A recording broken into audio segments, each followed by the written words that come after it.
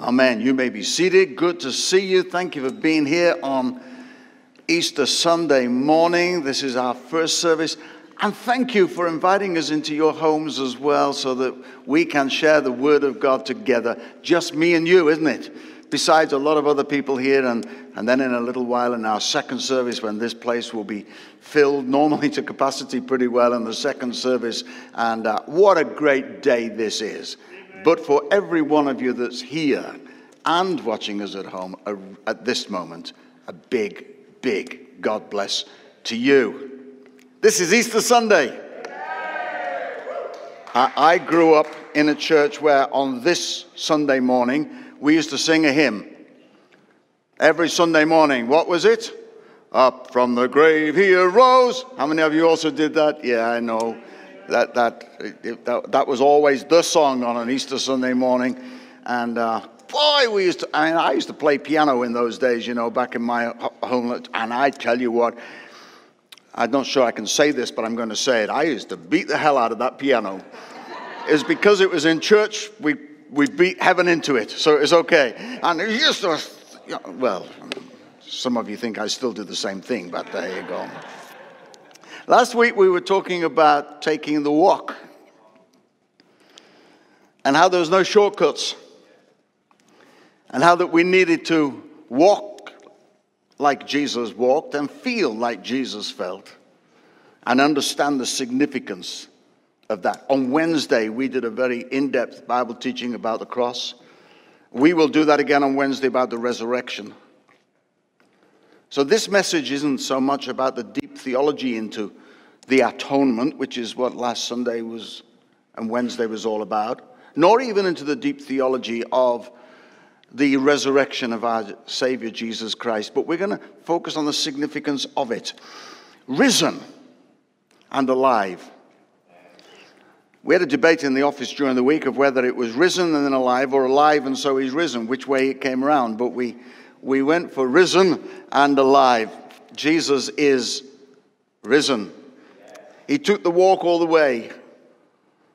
He went all the way. And in between last week and this week, you've got to remember, that walk took him to some terribly dark places. Gethsemane was a dark place. Standing in Pilate's judgment hall was a dark place. To hear the people crying out, "Crucify him," was a dark place. To hear the trumped up charges. And if you were watching us on Wednesday, and if you didn't, I really recommend that teaching to you. To hear those trumped up charges and even find out that they didn't even agree with each other. And none of their charges really stood any scrutiny. That was a dark place. But in his heart, he knew that he had to go through. That's taking the walk. He had to go through the valley of the shadow of death. And sometimes we do too, that we go through difficult situations and times in our lives. I love that verse in Psalm 23. It doesn't say into the valley of the shadow of death. It talks about through. And I want to speak a word to somebody here this morning and say, you are going to come through.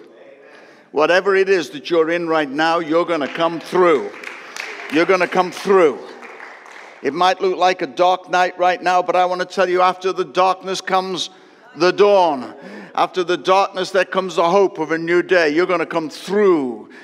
I hope you're hearing something, because I believe that God is sending me as his servant, as the man of God in this moment, to say to you, you are going to come through because Jesus came through. He had those dark days all the way to being crucified. Could you imagine the sound? And I don't want to be too graphic in this, but this is the reality of the hammer hitting the nails into his hands. And all of the noise that would have been on Golgotha's hill, up to the point that he cried out, "It is finished." There was no shortcut. We spoke about that last week. He could have called 10,000 angels at any moment and said, "Be done with you all." But he wasn't interested in "be done with you all." He was interested in one thing only. And that was that he could find a way for me and you, and for you sitting at home listening to me right now, to have and to find forgiveness. We talked about it, redemption, to come to a place of atonement. There was no shortcut. The Bible tells us that this is the gift of God. It is eternal life. All that we've got to do, our contribution to the deal, is just to believe. That's it. He paid the price. He took the journey. He went all the way. All as we've got to do is believe. It was a dark day. Somebody said, it's Friday, but thank God Sunday is coming. And today, by the way, if you hadn't just noticed it, it's Sunday. So let's read about it. We're going to read quite a few verses from Matthew's Gospel, chapter 28. Matthew 28, verses 1, it says, after the Sabbath, that was the Saturday in between Friday and Sunday, at dawn, on the first day of the week, Mary Magdalene and the other Mary went to look at the tomb. They were taking spices. They were taking the embalming stuff to preserve and to flavor, if you like, the body of they thought, dead Jesus. They were heartbroken. Friday had been a dark day for them as well. They'd walked away. Could you imagine the decision to walk away from the cross? Could you imagine the decision for those women to be able, they'd taken the body of Jesus and put it in a borrowed tomb. Can you imagine the decision to actually go home that night? I don't know if you've ever been in a crisis moment, maybe with somebody in hospital, and somebody says, go home and get a bit of rest. You just need to go. You say, I can't go home. They must have felt like that. They must have been in the middle of that moment to say, I can't leave now. I can't go. But they did, and they gathered their stuff together in preparation. I don't think they slept that night. And very early the next morning, they went to go and embalm the body, they thought, of Jesus. Thank God for those women. And then that morning, there was a violent earthquake. Matthew records it. You'll read it. We're reading it out of 28. There was a violent earthquake, for an angel of the Lord came down from heaven and, going to the tomb, rolled back the stone and sat on it. By the way, a lot of people think that the angel rolled the stone away so that Jesus could get out. I want to tell you something. There's no stone was going to keep him in there. And a bit later, when he was meeting with his disciples, he didn't need somebody to open the door so he could go in. When he came to meet the disciples, you know, after the resurrection, I don't know how he did it, but he walked through the wall. Or something happened that nobody unlocked the door and let him in. He was there. And I want to tell you something. Jesus didn't need no angel to go and roll away some big stone so that he could get out. We're talking, well, anyhow, let me not get ahead of the story. And he rolled the stone back, did the angel, and he sat on it. I want to tell you something about that angel. He's a plucky angel. He knew that there was going to be drama. And he was going to have the best seat in the house to watch that drama. And that's why I think the angel sat on the, it says he sat on the top of the stone. I think he sat there cross-legged, arms folded with a smirk on his face. Because I think he got an inkling of what was coming, and he's saying, there's no way that I'm going to miss this. I'm not going to go backstage behind the curtains. I'm sitting on the edge of the stage with my legs dangling off the edge of the stone. I'm going to get a bird's eye view of what is coming. And the angel sat on it. Now his appearance was like lightning, and his clothes were white as snow. So he dressed up for the drama too. I mean, he was there like bang in the middle of this dark days to announce a new day. The angel, sparkling bright, sat on the tombstone with a smirk on his face, was declaring, this is Resurrection Sunday. Now the guards were there because I'm just reading down the Bible. It says the guards were so afraid of him that they shook and became like dead men. You would. I would. You've got to picture yourself to be in that. Now, we'll talk a bit in a minute why the guards were there, but The guards were there. What were they trying to do? They were trying to stop people getting in. But they couldn't stop someone who was in trying to get out either. The guards couldn't keep him in, and by the way, he didn't need the angel to roll the stone away. We're talking about the risen Savior here. And they shook and became like dead men. This is holy drama going on here in the garden on that Easter Sunday morning. And the angel said to the women, you remember they come with their basket full of spices and stuff. He says, don't be afraid. It's funny, isn't it, how angels turn up, frighten the life out of you, and the first thing they say to you is, don't be afraid. They did it when they were announcing the birth of Jesus, all the way to, I mean, if an angel happened to appear, maybe I am. But if an angel appeared, it scares the life out of us, doesn't it? It would shock us. And the first thing they say is, do not be afraid, for I know that you are looking for Jesus. Oh man, that's a sermon in itself.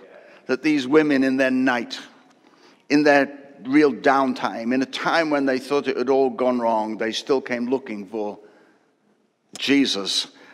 And I want to tell you something, that's the best place that we can ever be in, is when we are looking for Jesus. And then there's just a couple of words that come out that changes everything. The angel said to these women, he is not here. He has risen. Wow. Now, if there was ever a one-liner, that's it. He's not here. Could you imagine? Because they didn't know yet what had happened. Just he's not here. All of this. Could you imagine the guards when they heard that? Because they'd been posted there to make sure that he was going to stay there. He is not here. I want to tell you, this last week I had the opportunity of sharing a message with many hundreds of DCI pastors around the churches as I shared with them an Easter message. And I spoke about he is not here. The reason he's not here in that tomb is because he's here. He can't, he was not stuck in there because he had to be released from there so he can be here. And he can be with you at home right now. And he was with you before you came to here. And wherever you're going, he is not there in the tomb because he is here. Because the risen Christ is here. And then the angel said, come and see the place where he lay. He invited them right into the tomb. What emotion that must have been for those women. I'd never really seen that little phrase until this time when I studied it, where the angel said, come and take a look. I'd never really seen, I'd sort of known that they'd seen inside, but I'd never heard the angel. It's funny how you read the Bible again, isn't it? You see something new. And basically he said to the women, come and take a peep. Come and have a look. Come and see the place where he'd lay. We'll talk later maybe a little bit about the fact that when they went in there, it says in another version of it that the clothes, the grave clothes that he was in, were not left on the bedroom floor disheveled like many of your husbands do according to your wives. They were folded up. The Bible says they were folded grave clothes. I think when Jesus rose again from the dead and he slipped out of whatever it was that he was in, he took those things, he did them like this, he did it like that, he did it like that. He put it down on the slab, he smoothed it out with his hand, he placed it, put it onto the stone very carefully. And I tell you what he said. I think what he said. I'm never going to wear you again. Because he's never going to be dead again. And I think he's going to say, one time use only. And when he walked out of that grave, however he did, he left behind him the folded, neat, organized, finished with grave clothes. I really like that. That just, the Holy Spirit just fertilized my imagination with that. And I can imagine Jesus walking out of the tomb that day and looking back and seeing the cloth all nicely folded and said, organized, done. Another, it is finished. Not only on the cross, but as far as the grave is concerned, as far as the grave clothes are concerned, it is finished. And then he turned to the women, coming back to the verse, and he said, now go quickly and tell his disciples, he has risen from the dead and he's going ahead of you into Galilee, and there you will see him. And then the angel added, now I've told you. In other words, the secret is out. He is risen. So the women hurried away from the tomb, the Bible says, afraid, yet filled with joy, and they ran to tell his disciples, and suddenly Jesus met with them and said, greetings. I mean, here's the guy who the last time they'd seen him was on the cross, or maybe they'd seen him, his body being taken off to the grave, and here he is standing and walking, talking. And they came to him, the Bible, just finishing those verses off, it says they came to him, clasped his feet, and worshipped him. You would, wouldn't you? And then Jesus said to them, like the angel said, do not be afraid. Go and tell my brothers to go to Galilee, and they will see me there. He'd taken the journey all the way to a cross. And then he'd taken a journey to a borrowed tomb, where the Roman soldiers were so concerned that they posted soldiers around him with a huge stone to stop anybody getting in, but that wasn't about to stop him getting out, as we now know. And that was Friday.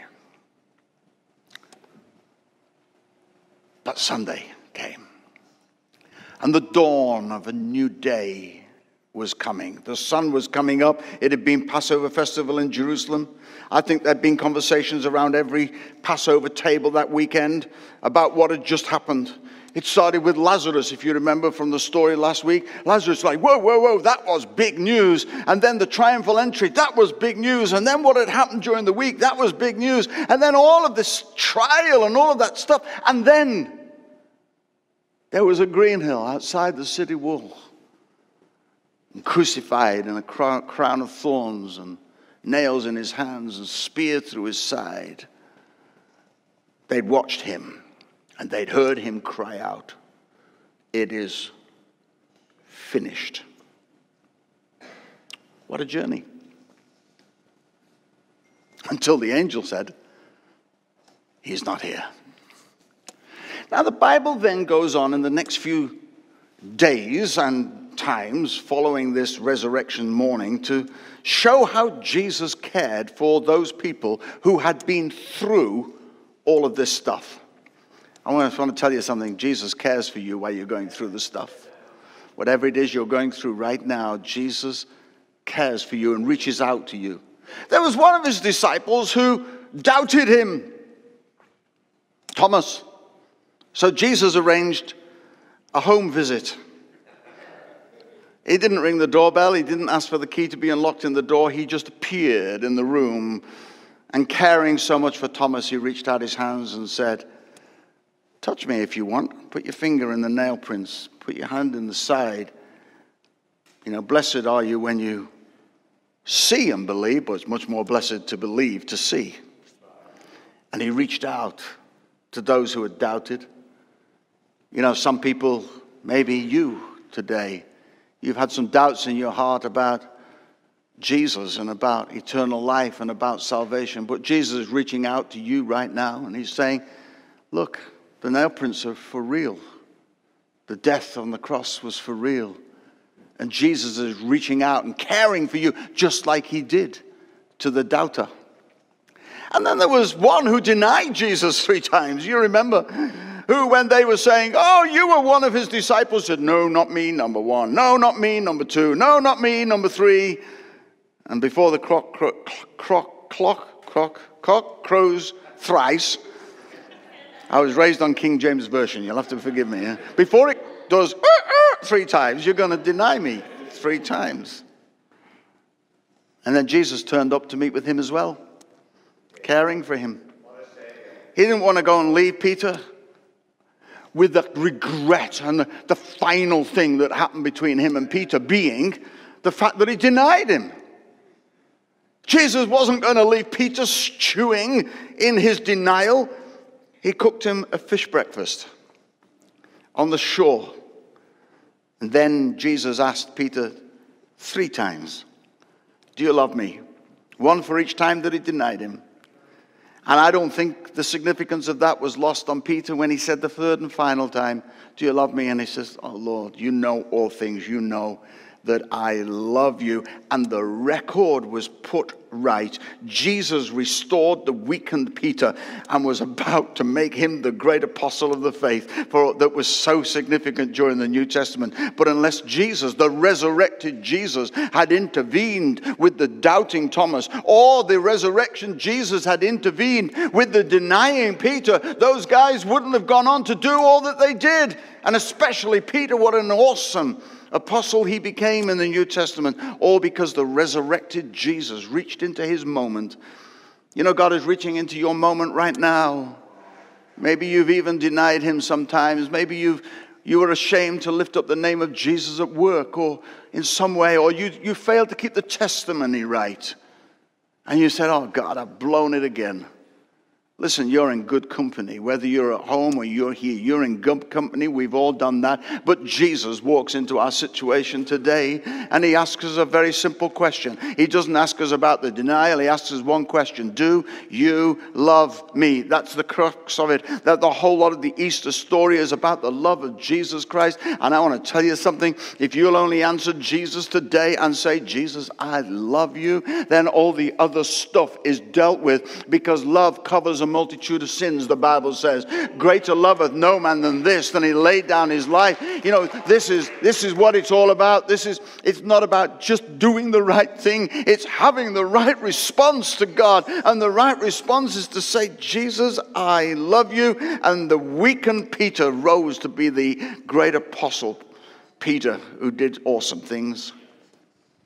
There were some, particularly the women who we met earlier in our story, who were so convinced that he was dead and gone that they were bringing spices to embalm his body.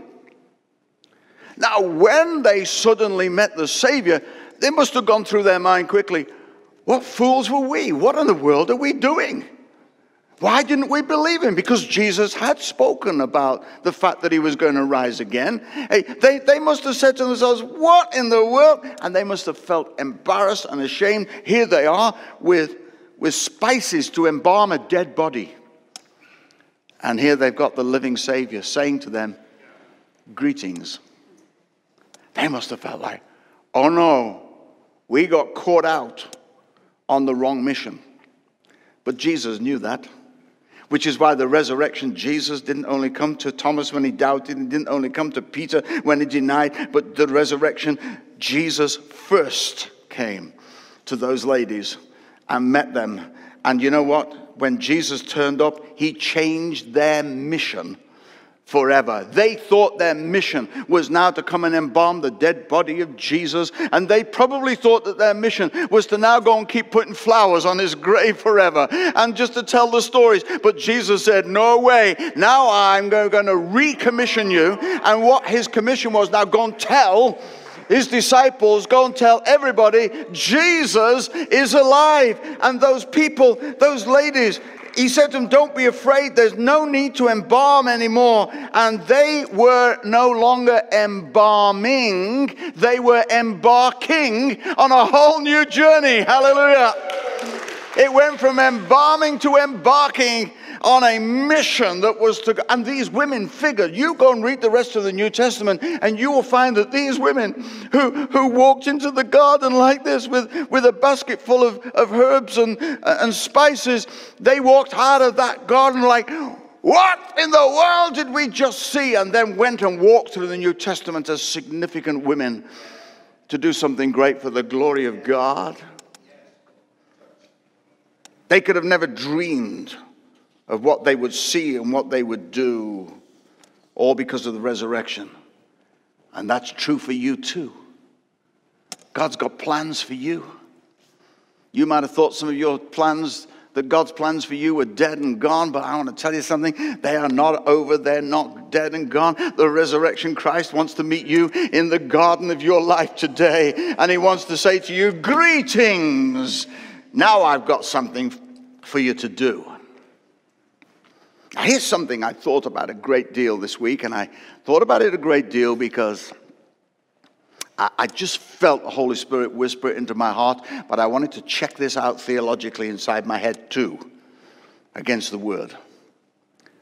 The death of Jesus Christ sorted out, secured our past.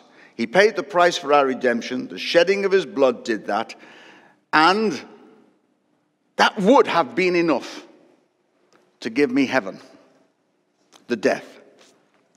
The death alone, actually, when Jesus said, "It is finished," the visa for heaven, when I believe, was issued.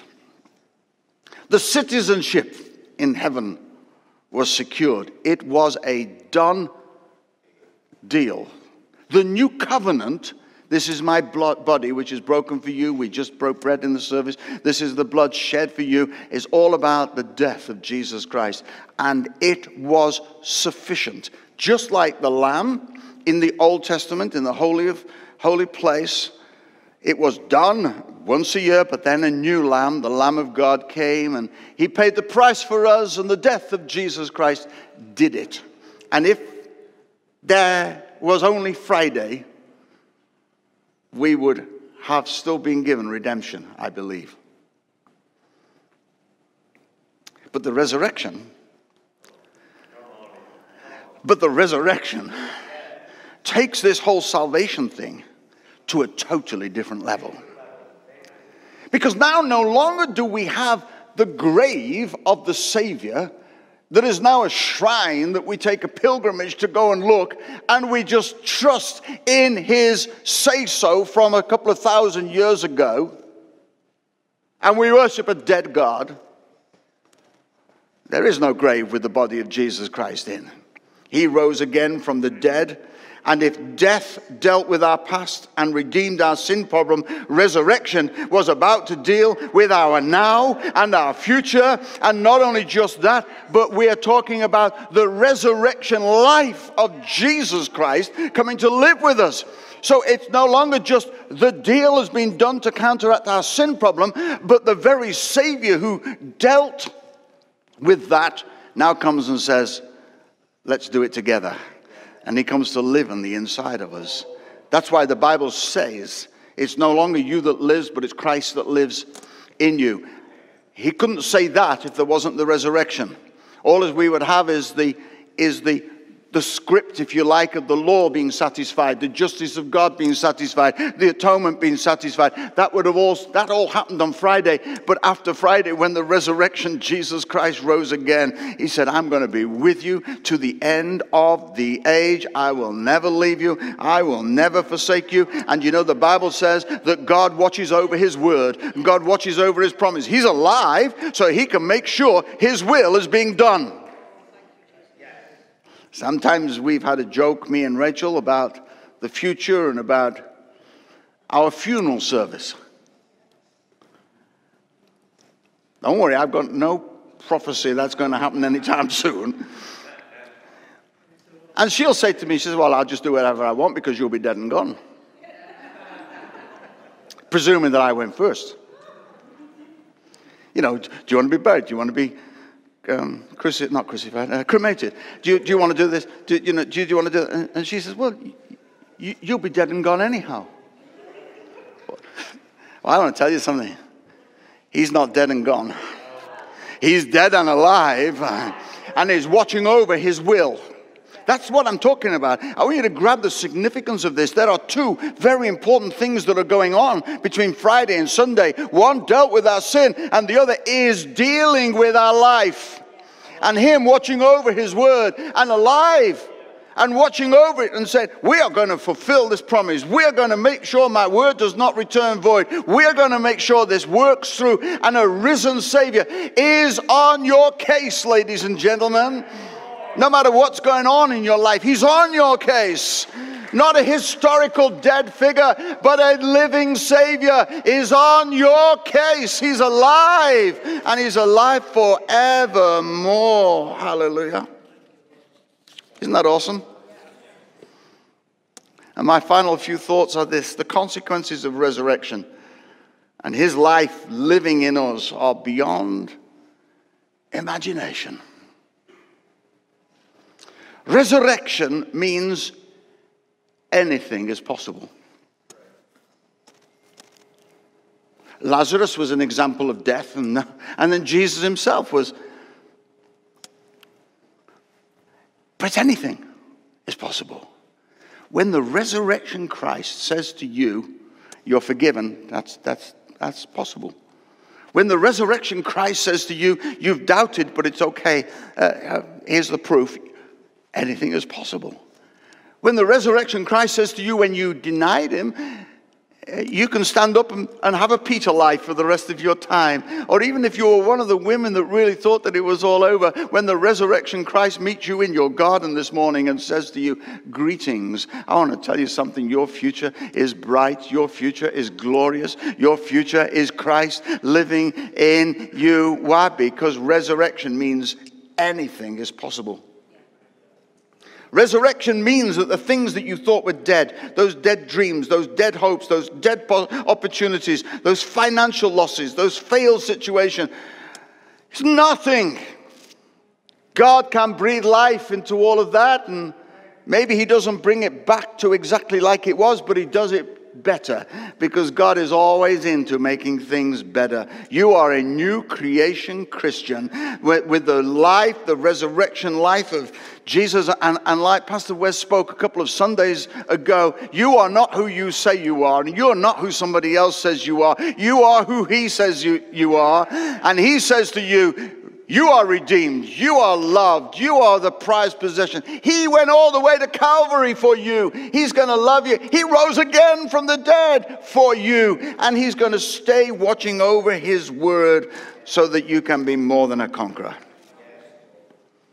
3 little words changed everything. He's risen. And God wants to change everything for you. On this Resurrection Sunday, God wants to say to you,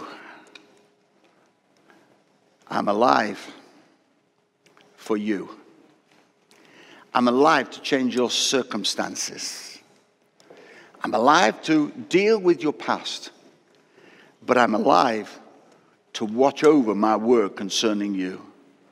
And you maybe have doubted, maybe you've denied, maybe you've given up hope. But God says it's not over. Till God says it's over. And I want to tell you, it's not over for you. It's time to let the resurrection life of Jesus Christ fill you with, same power that raised Jesus from the dead lives in you. That's what the Bible says. I don't know if you, or maybe you're watching me at home right now, if you've come to a place of faith in Jesus Christ and asked Jesus to be your Savior. What's the point of knowing all that truth and all the reality of that, and you've not come to a personal faith in Christ? You could come to him today and just say, Jesus, on this Easter Sunday, I want to get to know you as my Lord and Savior. Give him your life. Come to a place where you believe. And for others here or watching, and you've denied or you've doubted or you've just been on the edges somewhere, God doesn't wag his finger at you. He extends his hand towards you. And he's not asking for an embalming moment. He's asking for an embarking moment. When you embark on a new journey and a new adventure and it's time to be back at the foot of the cross. It's time to let the resurrection life of Jesus Christ fill you, empower you, and cause you to know that because of resurrection power, anything is possible. It's my prayer that you will come to faith today, that you'll stay in faith today, or you'll come back to faith today. And if you're doing that, why don't you do it during this last song? And as these guys are ministering this song to us, you tell the Lord, I'm coming back. I'm giving myself to you. And when you've done that, why don't you let us know that you did that? There's no greater joy for us than to get an email or a text or a word on the way out or something to say, today was my day. God bless you.